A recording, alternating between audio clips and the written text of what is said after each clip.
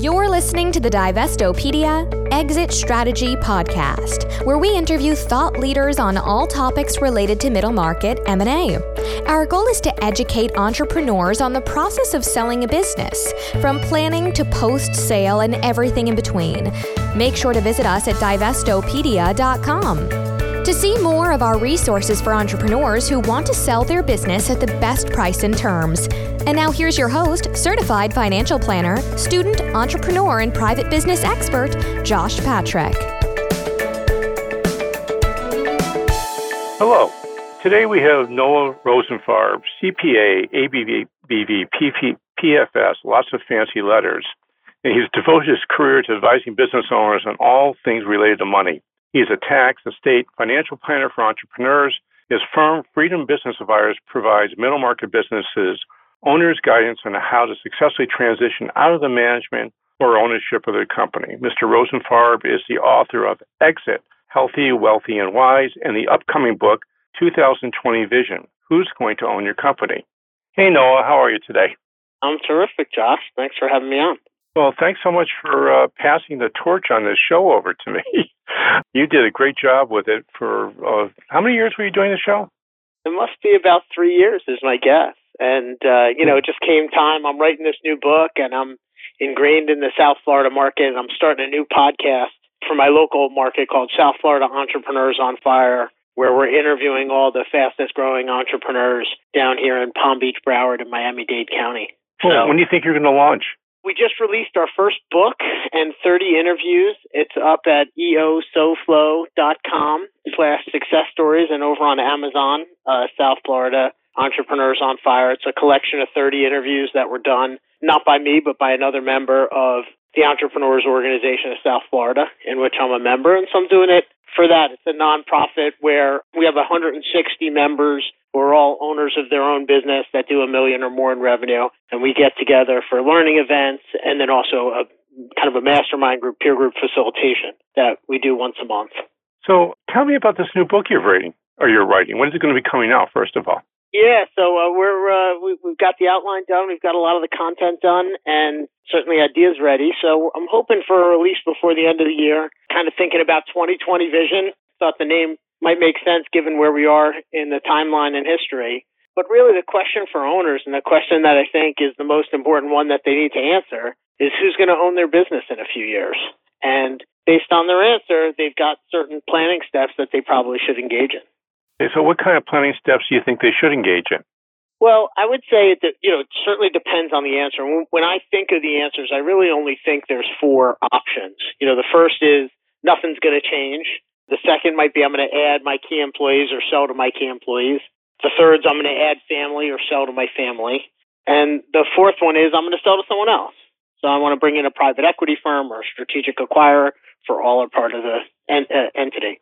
And of course, there is a fifth option, which no one likes to consider, but it's the one that most businesses end up getting by default, and that's liquidation.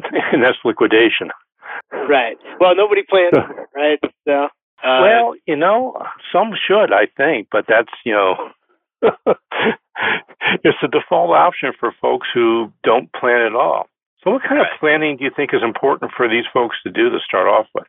Well, maybe it'll be helpful if I kind of walk you through each individual, based on their answer. And so we'll take the owner that doesn't think anything's going to change, that their ownership's going to be the same now as it will be in 4 or 5 years. And to me, the most important thing for that owner is to make sure that if they get hit by the proverbial bus, that the business is still going to survive. So if something happens to that owner, it's not just about who's going to own it. A lot of owners I talk to, they say, the business goes to my spouse, or the business goes in a trust for the benefit of my spouse, my family. But that may be who's going to own it, but who's going to run it? And what's going to happen on Monday morning when the employees come in and find out that you're gone? Are they going to scurry off? Are they going to, we think it's like, the herd gets spooked, and all of a sudden Monday morning they're on the phone, the competitors are calling, and, the good people might start running away. So how do you prevent that? I think the most common strategy that we use is a retention bonus. So what we do most often, I'll tell you about a printer that we worked with. He was in his mid-60s, still plans to continue to own the company into his 70s. But obviously he's concerned. He goes and travels around the world a lot, and he's on a lot of planes, and every time before he gets on, he's always wondering, am I going to make it back? And so what we did was we just looked at what his executive payroll was, and it was about, in this particular company, it's about $900,000 of executive payroll. And we said to him, look, if you want to get 5 years of term insurance for about $500,000, the cost was de minimis. Maybe it was $4,000 a year. And for $4,000 a year, he was able to set up this particular retention bonus pool. And he set it up so that his key executives would get a percentage of that bonus pool if they were to remain employed by the company at different target dates. And there was some subjectivity to it. So it was discretionary on part of the owner, which would have been his wife had he passed away. But at least they knew there was money there to, kind of socked away and ready to pay them if they stuck around through a transition. So how does he structure this thing? In what sense?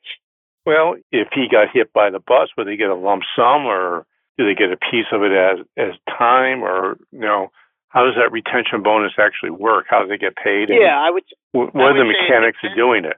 It depends on the owner and what the owner's goals are. So we've seen certain owners that want to pay a retention bonus just the first 90 days. They want to pay a weekly bonus for the first 90 days. And that's because they already know and have communicated with their spouse who the right buyer is.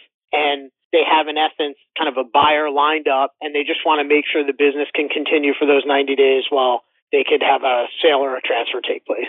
I have other owners who said, I want my kids to be able to run it. My kids are pretty young. They're, late teenagers. They're just coming into the business. They might need 10 years before they're ready. And so they might want a bigger pool of money to continue to have around just to make sure that management team's there to coach and train the children until they're in a position where they could take over. So, it really depends on the owner and what their time frame is. And really, like I mentioned before, who's going to own it and who's going to run it, and take a look at what would be required to meet those goals. This retention bonus, would it make sense also if to have one of these in place if you're thinking about doing a third-party sale? It depends, right? Because if you're thinking of doing a third-party sale, you're probably going to want to dedicate resources to other places. Like maybe you're going to go from having reviewed financial statements to audited financial statements. And if the people that are listening or anything like me, the clients that they work with, the businesses that they own have limited resources. So we've got to decide, how do we allocate our resources most effectively? And if we're planning to sell it, so let's take that fourth answer, somebody who's planning to sell to a strategic acquirer or private equity firm, we're probably going to look to take our resources and do more value-added consulting with the company. How are we going to grow the value of the business the quickest? And a retention bonus probably wouldn't impact the value of the business to the buyer. So we're going to look for something that's really going to have an impact on value. Okay. Well, just give you a little aside. When I sold my vending company, I had a stay bonus, and it impacted the value of my company significantly because I wanted to do a $500,000 reduction because we didn't have employment contracts. But we do. So in some cases, it's really valuable. Well, for sure, having employment contracts, and that, without a doubt, that's part of the value consulting. I'm not sure if you read my book, the last chapter is 53 ways to increase the value of a company. We just go down a checklist of, what can owners do to help increase the value of a company? And certainly retention bonuses are one of the employment agreements are pretty high on the list. Okay. Why don't we take a little bit of a turn and look a bit at what kind of options should we have if we want to sell to our family and or key employees, internal transactions? I think the biggest challenge that my clients face when they want to transfer to a key employee is that inevitably that employee doesn't have any money. And so the only way that employee is going to be able to acquire an interest in this business is really if in some way it's given to them over time by the owner. And so what we look to do is figure out, well, how much time do we have? What are the cash flows of the company? How much can the owner afford to essentially grant to this employee? Usually there's one of probably a handful of different ways that the transactions take place. But the key is having growth. Without growth, it's really hard to transfer a business to a key employee and get more value than if you just continue to own it yourself. And so we want to make sure that the business is growing. We also want to make sure that the owner that enters into this agreement with their key employee still keeps their options open, meaning if they do want to add a family member later on, or if they do decide to sell to a third party, that they're not locked in, 7, 10, 12 years down the line, being forced to sell their interest to this key employee. And then ideally, we want to be in a position where after the first tranche of equity gets transferred, the key employee is in a position to take a bank loan to finance the purchase of the remaining shares. And that way, the owner gets their cash. They're not on the hook waiting for a long-term note payment from the buyer after they've already waited kind of 7 years or 10 years to transition the beginning part of the equity. What kind of security arrangements do you recommend that owners use with their key employees before outside financing is brought in? I would say the first test is really kind of, is this key employee ready to be an entrepreneur? And maybe that's taking the question a little bit away from security, but is this person ready to be an owner? And usually the test I use is, are they and their spouse willing to sign essentially a second mortgage that their house is up for sale if they default on this note that you're entering into? And if they can't do that one, seemingly, to me as an entrepreneur, if they can't take that simple risk in a transaction that's essentially risk-free otherwise, they're probably not ripe for ownership. What else would you recommend that they do, if anything? So we do DISC profiles. Just happens to be the profile test that my partner, Chris Reams, is real comfortable with. And so we'll do a DISC profile on all the partners in a transaction. So making sure that the key employee and the owner both really do understand each other, understand how they think, and understand how they could work together and what challenges they might face. So I would say the combination of the owner already knowing that they want this person to take over, the employee being in a position where they're excited about the opportunity, taking a look at their personality profiles to make sure there's not some underlying issues that might come up once they are in some fashion more peer-to-peer as opposed to boss to employee. And then the last bit, making sure that employee has an entrepreneurial risk profile. So can you explain what a DISC profile is? Because I'm going to bet that very few listeners actually know. Yeah, I don't know what the DISC stand for. One's dominant, I don't really know, but it's an assessment to understand people's personality traits. And if you type DISC into Google, you'll probably get a whole bunch of literature that'll be more eloquent than me. How do you use the DISC profile when you're working with it? We have the clients take the assessment. The assessment is a tool. Usually it's administered from some professional organization. So we work with an organization that I think is based in Arizona. They administer the assessment. They give us a summary of the results with an interpretation. And then we take that interpretation and come back to the clients and make sure that they agree with the assessment, that they can see themselves, reflected in the assessment, and then how that might impact their working relationship. So if you have, a high D and a low D, how does that work together? And again, that's not really my area of expertise. My partner is an expert in that. Okay, great. So let's take another move and let's talk about families selling or transferring a business to a family member. Yeah, most of the clients that I interact with, when they want to transfer to family, they're not thinking about price. And so if they're not looking to get the most value from that family member, what we really have to look at is what are the financial needs of the owner and how are those financial needs going to get met? Okay. And what are some of the solutions that you come up with? I think the first is figuring out, how much money do they need from this business? I've had the good fortune of working with clients who were able to transfer their business to their children, and they didn't need any cash flow from the business. And so we were just looking for how do we substantiate for the IRS and for estate tax purposes the lowest possible valuation so that we could transfer it to the kids with the lowest amount of cash coming back to the owners. But on the flip side, there's lots of families I've worked with where mom and dad have spent 30 years busting their butt, building a business, and they've made a good living. They've saved some money. They put their kids through college, and now the kids are in the business and they want to transfer ownership, but they still need the value of the company in order to retire. And we've got to look at what risks are they willing to take to transfer the business to family and essentially rely on the cash flows of the company, even though they may not be there. So again, it runs the gamut between an outright sale of stock that's usually going into some vehicle that's going to be discounted for estate tax purposes and to the next generation, to really fair market value that parents need, and the children really are just the best buyers for whatever reasons. Let's assume that the family has no financial need, the senior generation from the business. Do you have any thoughts on whether it's better to sell the business to the kids or give the business to the kids? What tends to make a more successful family transition? Great question. So I think there's two parts of it. We could look at the numbers and just from a purely financial perspective, if we add the wealth generated by the first generation, the second generation, the third generation, net of taxes, what's the best financial outcome? That's one answer to the question. But I think, knowing you and knowing the type of work that we both want to do with clients, I think the better way to approach the question is what makes for happier, healthier families that have more, success in the truest sense of the word, not just financial. Is that right? That's certainly right. I have my own views on this, but I'm really curious about yours.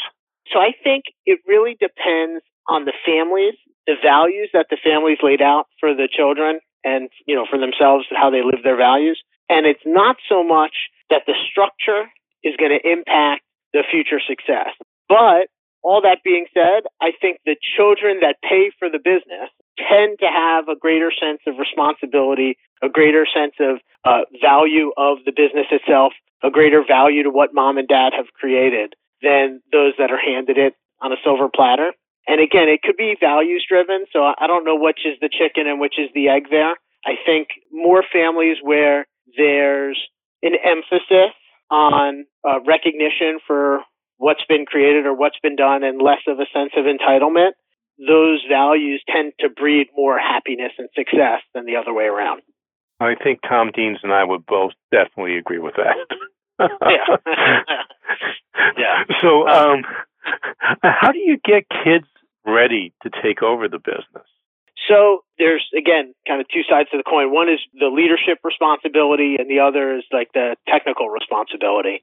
So on the technical training side, most of the families that I work with, I'm encouraging them to have their children network with other children of other owners. So I kind of grew up in a family business in New Jersey, was fortunate enough that Fairleigh Dickinson University had a family business forum. I was able to go there, meet with a bunch of peers, other people who were in family businesses who weren't owners, talk to them about the common issues that we face, and really prepare me for the leadership side and the transition side, outside of the technical piece. And then inside the business, I had to grow up, and my family business was an accounting firm. And so I had to learn how to manage and run an accounting firm. Now, I never took over that business. I encouraged my father to sell it to a third party, which he did. And I went on and started another business. And so I encourage my clients to do the same thing, to educate their kids both technically and in the leadership qualities, and figure out if they're not capable of leading the company, then I never recommend that they transfer leadership responsibilities to their children. But I don't mind, and I advocate that ownership and leadership can be segregated. So you can have family members that own part of a company and have no leadership in the company, as long as the company can segregate ownership responsibilities from employment responsibilities. Makes sense. So we only have a couple of minutes left. When you're thinking about this entire process of transferring ownership of a business, especially on a sustainable basis, what's your final advice that you would give to our listeners? If you want to transfer ownership on a sustainable basis, I think you've got to create a culture in your company that creates revenue and profits in a sustainable way. And it's much less about the ownership. It's much less about who's going to run the company, who's going to own the company, and more about how do we have a brand value in the marketplace? How do our customers get served? And what are our processes around making sure that we've got, raving fans, for a quote of some book that I know I read at one point. So it's probably a better idea to do the stuff you just talked about before you really think about selling your business.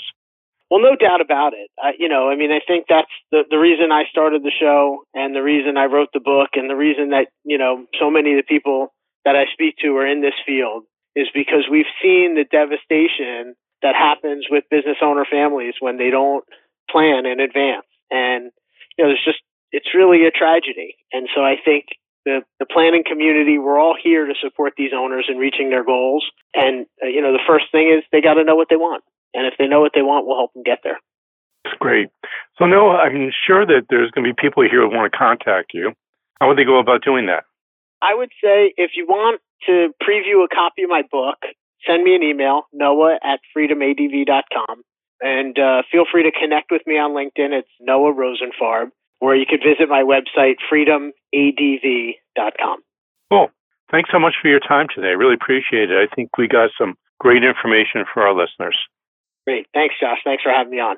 Thanks for listening to the Divestopedia Exit Strategy Podcast. Make sure to visit us at divestopedia.com to see more of our resources for entrepreneurs who want to sell their business for the best price and terms.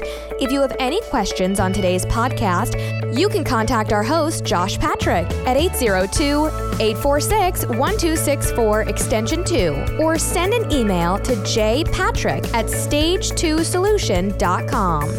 Until next time, this is Divestopedia Exit Strategy.